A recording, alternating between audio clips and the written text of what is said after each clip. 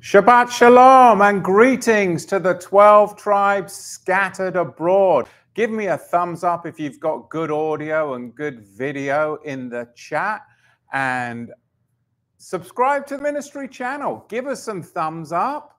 And we are in Isaiah, the 5th Hebrew gospel, and we are in chapter 40 today. Let me come over here in the chat and check that we've got good sound and good audio. Can somebody let me know so then I know that it's okay to proceed? In the meantime, please consider donating to Torah to the Tribes. And those of you that do, thank you so very much for your support, enabling us to continue to minister to the 12 tribes all over the nations. And remember, we're backing it up over there on Odyssey. So very thankful to be able to be doing that. And we'll have the notes up on the website later on this evening.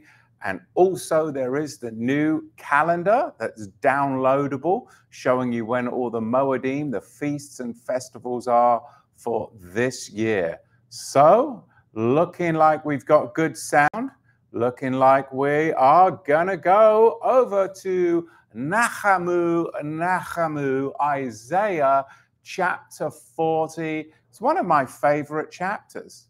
One of my favorite chapters. Comfort ye, comfort ye. Yahweh calling out to his heavenly council to comfort his people.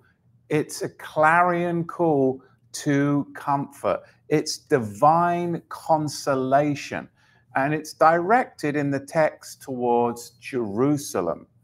And then, of course, we know on this side of prophecy, being believers in Yahusha, its fulfillment throughout the Brit Hadashah, specifically with Yochanan HaMatbil, John the Immerser, the voice in the wilderness. And it's heralding its message of redemption, preparing the way for Yahweh. And it's the clarion call for all of us in our lives to prepare our hearts, to prepare our minds, and to prepare our bodies, this temple, for Yahweh's return. It's significant, and signifies, of course, the end of the exile. There is going to be, and I believe it's going to be in our lifetime, a greater exodus, as Jeremiah the prophet tells us, an exodus from the nations that will be even bigger than the first exodus. And there is going to be our return to the promised land. That is the greater exodus, and it's going to happen through the outstretched hand of Yahusha HaMashiach. I remember when I was first a believer, and my pastor said to me, you know, every man of Yah goes through a wilderness experience. And I believe every one of us that is devoutly, sincerely following Yahusha, we will all have to go through a wilderness experience at times. There's hills and there's valleys of life. But we will be tried and we will be tested. And that is the wilderness. And there's going to be a period of trial and testing in your life and in my life. What will we do in those times? Isaiah's voice emerges in the barrenness of the wilderness of our lives, in the barrenness of the exile, because it is a voice that brings good tidings, the Besorah, the good news of Nachamu, comfort ye my people. But Isaiah is really looking beyond just the literal to the spiritual condition, the desolation within human hearts, the hopelessness within human hearts. And we live in a time of chaos. We live in a time of grave hopelessness and a time of grave desolation within the hearts of men and within the hearts of women. So this chapter, it's an inspiration to us to push through these difficult times because they will come to an end. It's a prophetic invitation to find solace in spiritual deserts where divine comfort will await us. That, in essence, opens up this wonderful, wonderful chapter. If you look at the third verse, it's very interesting. In the Hebrew, one would read it, Kol kor bamibar panu derech Yahweh yerashru aravu le Eloheinu. And right within this text, the letters Kof and the letters Resh, they represent the voice. Kol, the voice. And then we come across these other Hebrew letters. We've got the Pei in Panu, prepare, and it resembles the Pei, what? An open mouth. What is the emphasis? Active engagement with Yahweh, active engagement with the divine. Now the letters Dalet and Resh in Derek Yahweh, the way of Yahweh, symbolize that we're on a journey.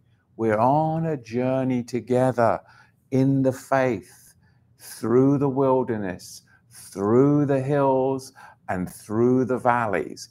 And we know its fulfillment is found in the book of Matthew in the 3rd chapter. I'll read it to you briefly. And in those days came Yochanan HaMatbil, John the Immerser, preaching in the wilderness of Judea and saying, repent, teshuvah, for the Malchut HaShamayim, the kingdom of heaven is at hand. For this is he who has spoken by the prophet Yeshayahu, Hanavi Yeshayahu, the prophet Isaiah, when he said, the voice of one crying in the wilderness, prepare the way of Yahweh and make straight his paths. Of course, it's Yochanan here who embodies the very voice in the wilderness. He's preparing, of course, the arrival of Yahusha. We know that, but what about Isaiah's audience? Look at verse 6 of our text in Isaiah chapter 40. The voice said, cry, and he said, what shall I cry? All flesh is grass, and all the tov from it, all the good from it, is as a flower of the field. The grass withers, the flower fades, and when the Ruach HaKodesh of Yahweh blows upon it, it surely the people are but like grass. The grass withers, the flowers fades, but the word of Elohim shall abide and stand, leolam va'ed, to enable us to get through the difficult times. It's the word that stands. Now, look at the interesting parallel in the book of James, Yaakov chapter 1, verse 10. But the rich in his humiliation, because as a flower of the field, he will pass away. The half-brother of Yahusha. Verse 6 then depicts the fleeting nature of our human existence. It's comparing it to grass that withers, that flowers that fade away. They're not going to last very long. Now, this imagery right here within the text is emphasizing the temporary and transient aspect of our existence here on this earth. And that is what makes us different from all other creatures of the creation. We reflect upon our temporary, transient aspect here in this life. And it is somewhat troubling. Now, Yaakov, James goes on to describe the rich in his humiliation. And the comparison is to the flower in the field that shows that even the prosperous, even the kings of the earth, even the influential are subject to the same transience as the grass. It's the great equalizer, is our transient nature. despite wealth, despite status. Life is brief, and all earthly glory is momentary. That's what Yaakov is trying to communicate to his audience. So what's the lesson? It's a spiritual lesson about the impermanence of worldly pursuits, the impermanence of seeking after worldly possessions. It's really an encouragement from the voice in the wilderness, the Ruach HaKodesh, to prioritize our life. We need to have eternal values. We need to seek spiritual richness. We need to remain humble in the face of uncertain times. We need to be humble in the face of uncertain times. We live in those times. We truly do. Look at verse 9. O Zion, that brings tov tidings, good tidings. Get up into the high mountain, O Yerushalayim, that brings tov tidings. Lift up your voice with strength. Lift it up. Be not afraid. Say to the cities of Yehuda, see your Elohim. So Isaiah is a call. This chapter is his call to prepare the way of Yahweh. Wake up, man. It's a wake-up call to spiritual readiness. For us, preparing for the second coming, the Messianic era, the millennium. The call also, more importantly, is an internal call, an invitation to prepare our hearts, making them dwelling places for the Most High. That is the real implication. Yahweh, of course, within the text, just look at it, is depicted as a shepherd who tends his flock. It's interesting, the numerical value of the Hebrew word for shepherd, which is roeh, equals 271, and that's the same as the phrase Yahweh Echad. So what does this point to? This is awesome. The book of John reveals it. This points to the reality of the oneness, the echadness between the shepherd and his flock. The great shepherd, I should say, and his flock. Nachamu, comfort ye, comfort ye. The word comfort in Hebrew stems from the root nacham, pointing to not just solace, but a profound change of my heart, a profound change of your heart. Anxiety, fear, chaos, mayhem, uncertainty. When we press into Yahweh, nacham, there is a profound change in my heart. Love casts out fear, but fear can also overshadow love. So what must we do? We must love one another. We must love our enemies, because then we won't be afraid. We must love Yahweh with all of our heart, with all of our soul, and with all of our strength. And that will, of course, bring us into that certainty. It's a profound change of heart. The letter nun in Nahum, resembles a seed. There's potential for growth, spiritual growth. How? Through being comforted. How do we get comforted? Divine comfort in his word, worship, and prayer. It changes the frequencies, changes the brain chemistry, changes how our body chemistry works. Prepare the way. The term voice harkens all the way back to the voice in the creation.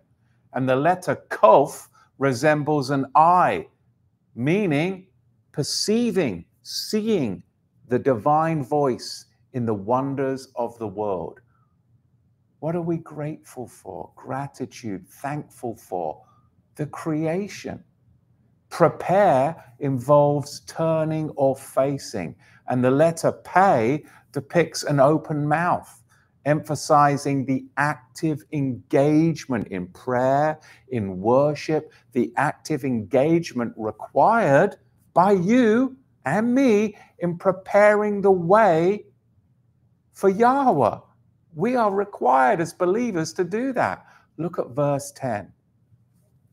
See, the Master Yahweh will come with a strong hand.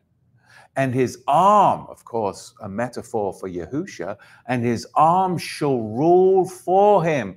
See, his reward is with him, and his work before him. He shall feed his flock like a shepherd. That's comforting. He shall gather his lambs with his arm.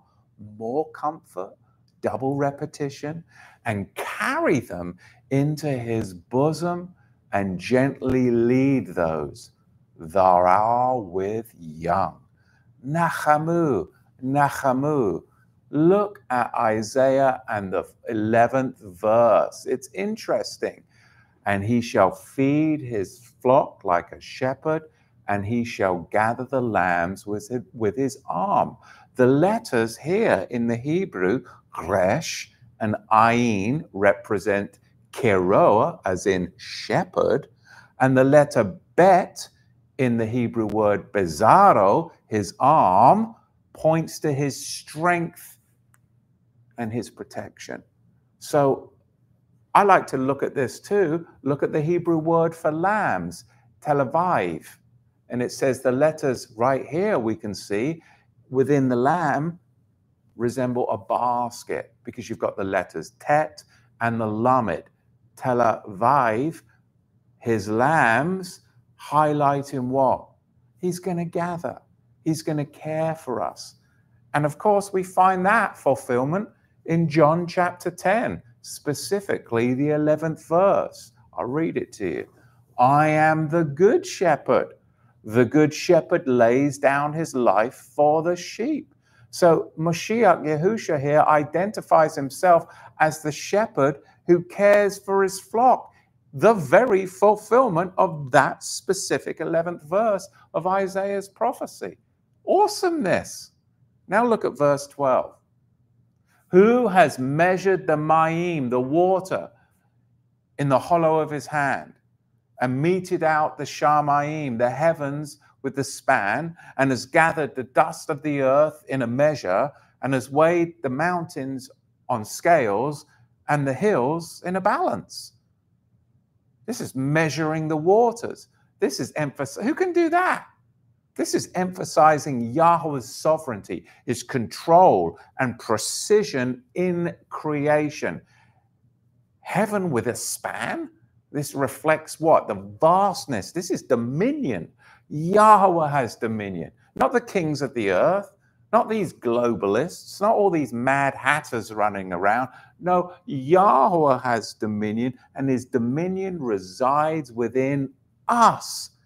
The kingdom of heaven is within us if we only engage and activate it through casting out fear through love. Look at verse 13. Who has directed the Ruach of Yahweh, or being his counselor has taught him? So Isaiah acknowledges the unsearchable wisdom of Yahweh. We're told to forgive our enemies, but how many of us forgive ourselves for the lives that we've lived, for the sins that we have done? At some point, you have to forgive yourself too. You have to move on from your mistakes, and you have to actively engage in the pursuit of Yahweh. Look at verse 14. With whom did he take counsel, and who instructed him and taught him in the derek of mishpat? I love that word. In the derek of mishpat, in the way of judgment, and taught him da'at, knowledge, and showed him the derek of binah, the way of understanding. So verse 14 is highlighting Yahweh's self-sufficiency. He's self-sufficient, and our sufficiency is found in him alone. We need nothing more. There is all the wisdom, and there is all the understanding to be found. Look at verse 15. See, the nations are but as a drop in a bucket, and are counted as the small dust on the balance. See, he lifts up the coastlands as fine dust. So this portrays the insignificance of the nations compared to Yahweh's splendor. Whereas we live in a world where they're trying to cast that the nations are all powerful, and that we just have to submit, and that we are just these little peons, No, we are the children of Yah. We are the sons and daughters of the Most High, and we are the ones that are going to walk into the kingdom out of this wilderness. Verse 16. And Lebanon is not sufficient to burn, nor the beasts of it sufficient for a burnt offering. This speaks to the insufficiency of earthly offerings compared to Yahweh's glory. So you can see this is a faith-building exercise. This is a faith-building chapter. Verse 17. All nations before him are as nothing, and they are counted by him as less than nothing and vain emptiness. This reinforces again the idea of the nation's absolute insignificance before Yahweh.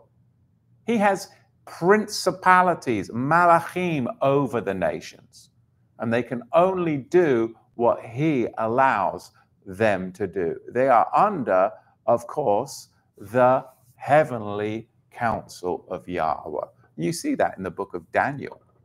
Verse 18.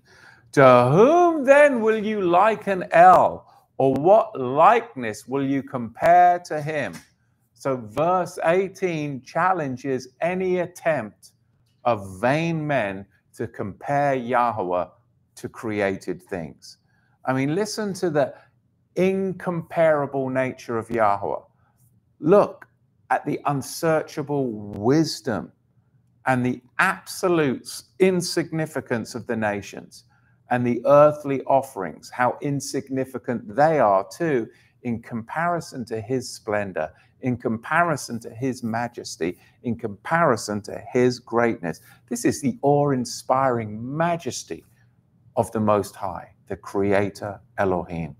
Verse 19, the workman melts a graven image, and the goldsmith covers it with gold and casts silver chains.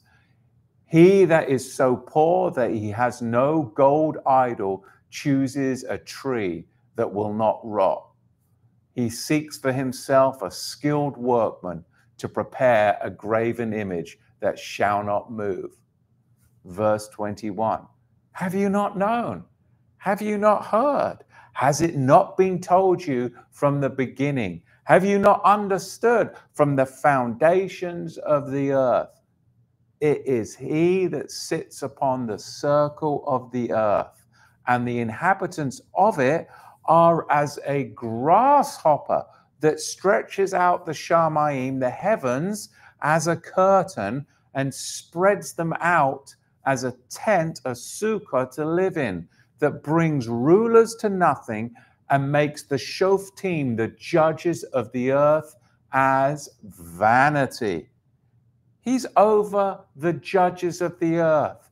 Now look, this is interesting in Romans chapter 1, verse 19, the comparison. Look how Rav Shaliach Shaul, Rabbi Apostle Paul, echoes verse 21 of our text in Romans chapter 1, verse 19. Because that which is known about Yahweh is evident within them, for Yahweh made it evident to them. So Isaiah chapter 40, verse 21 is a rhetorical question, emphasizing general revelation, not specific revelation, but general revelation. There is a universal knowledge of Yahweh that is known to all of his creation, mankind. Doesn't matter where you were born, you can just look out at the general revelation and you should know that you were created by the Most High. Isaiah calls attention to the fact that the existence and nature of Yahweh have been communicated and understood since the foundation of the earth, and man, O vain man, is without excuse. Without excuse. I remember people when I was in the Christian church, well, what, if you say that Jesus is the only way, the truth, and the life, then what about the poor little Buddhist boy who lives in, Tangiers or whatever? It's the wrong continent, wrong town, but you know what I'm saying. Out there in the Far East. Well, there's general revelation that speaks to that. We are all without excuse. Open your eyes, man. Look around. Look around. You thought we came from some primordial soup? Well, that's your fault that you've been brainwashed by the public school system. Look at Romans chapter 1, verse 19. It's harmonizing this idea by driving home the point that knowledge about Yahweh is plain. It's evident within every single human being. The verse truly drives home the fact that Yahweh has made his existence and his attributes clear to all people, leaving us without excuse. Man, you have no excuse to deny the Most High. And we will all have a day of reckoning.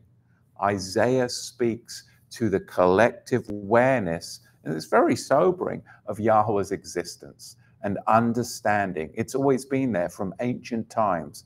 While the book of Romans, specifically the first chapter, emphasizes the inherent knowledge of Yahweh, it's within everybody. Why is it when you start talking about the Bible that sometimes people just shudder and why? Because the light is shining in the darkness, but they love the darkness.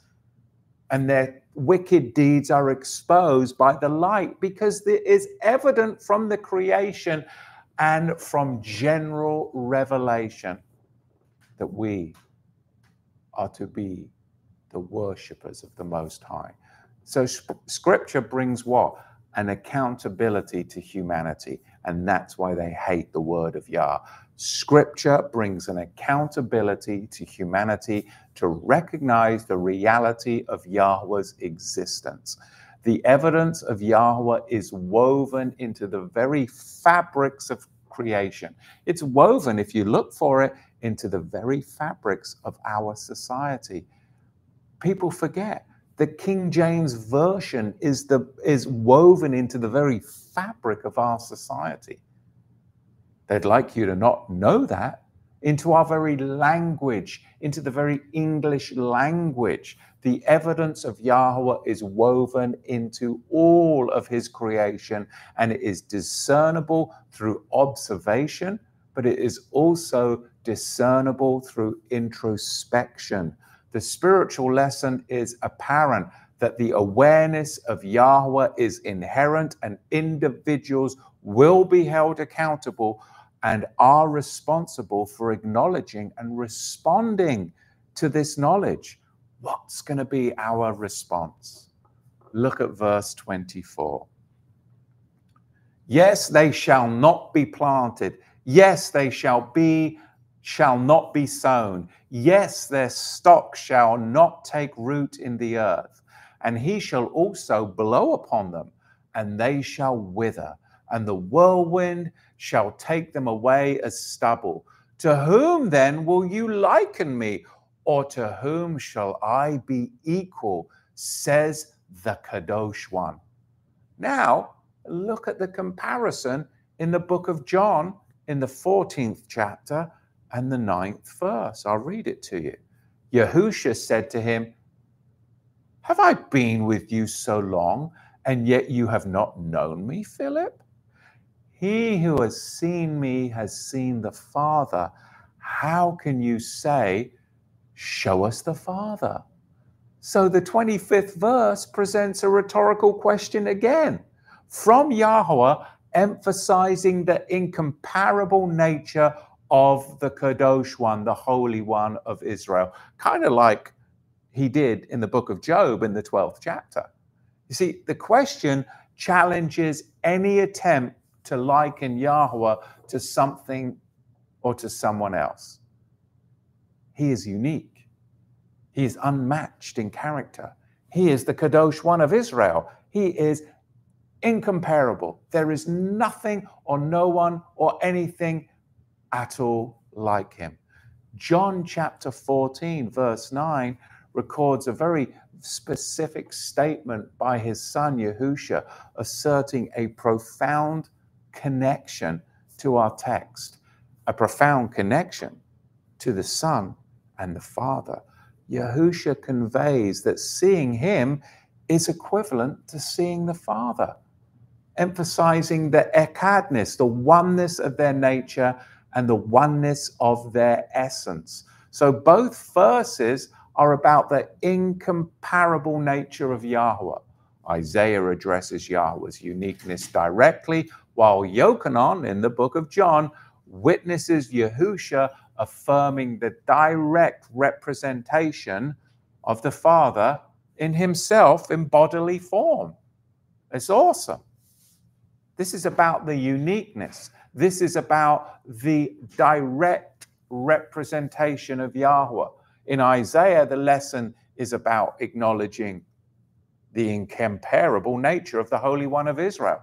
But in John, it's highlighting an intimate connection between the Son and the Father. So Isaiah is the witness to what? The divine nature that is revealed in the manifest Son.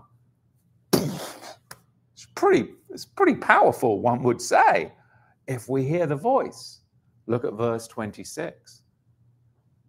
Lift up your eyes on high and see who has created these things, that brings out their host by number. He calls them all by names, by the greatness of his might. For he is strong in power, and no one fails. Why do you say, O Yaakov, and speak, O Israel, my derek, my path is hidden from Yahweh, and mishpat, judgment, is not issued from my Elohim. Have you not known? Have you not heard that the everlasting Elohim, Yahweh, the creator of the ends of the earth, he faints not, neither is he tired. There is no searching of his binah, his understanding. He gives power to the weary and afflicted. He gives to them that have no might. He increases their strength. Even the youth shall faint and be weary, and the young men shall stumble and fall. But they that wait upon Yahweh shall renew their strength. This is deeply impacting to me, because my youth was a youth spent in folly, of constantly stumbling and falling over. But I knew from general revelation that there was an Elohim and that I was supposed to be following him, hearing his voice and serving him. But I did not listen. But look at his faithfulness. Look at his faithfulness. Verse 30. Even you and me in our youth, when we were faint and we were weary and we were stumbling and falling because of our stiff-neckedness, he waited and he renewed us. He was patient. He's loving kind. He's merciful. He is gracious. He is forgiver of iniquity, and he casts our sins behind his back. He casts our sins behind his back.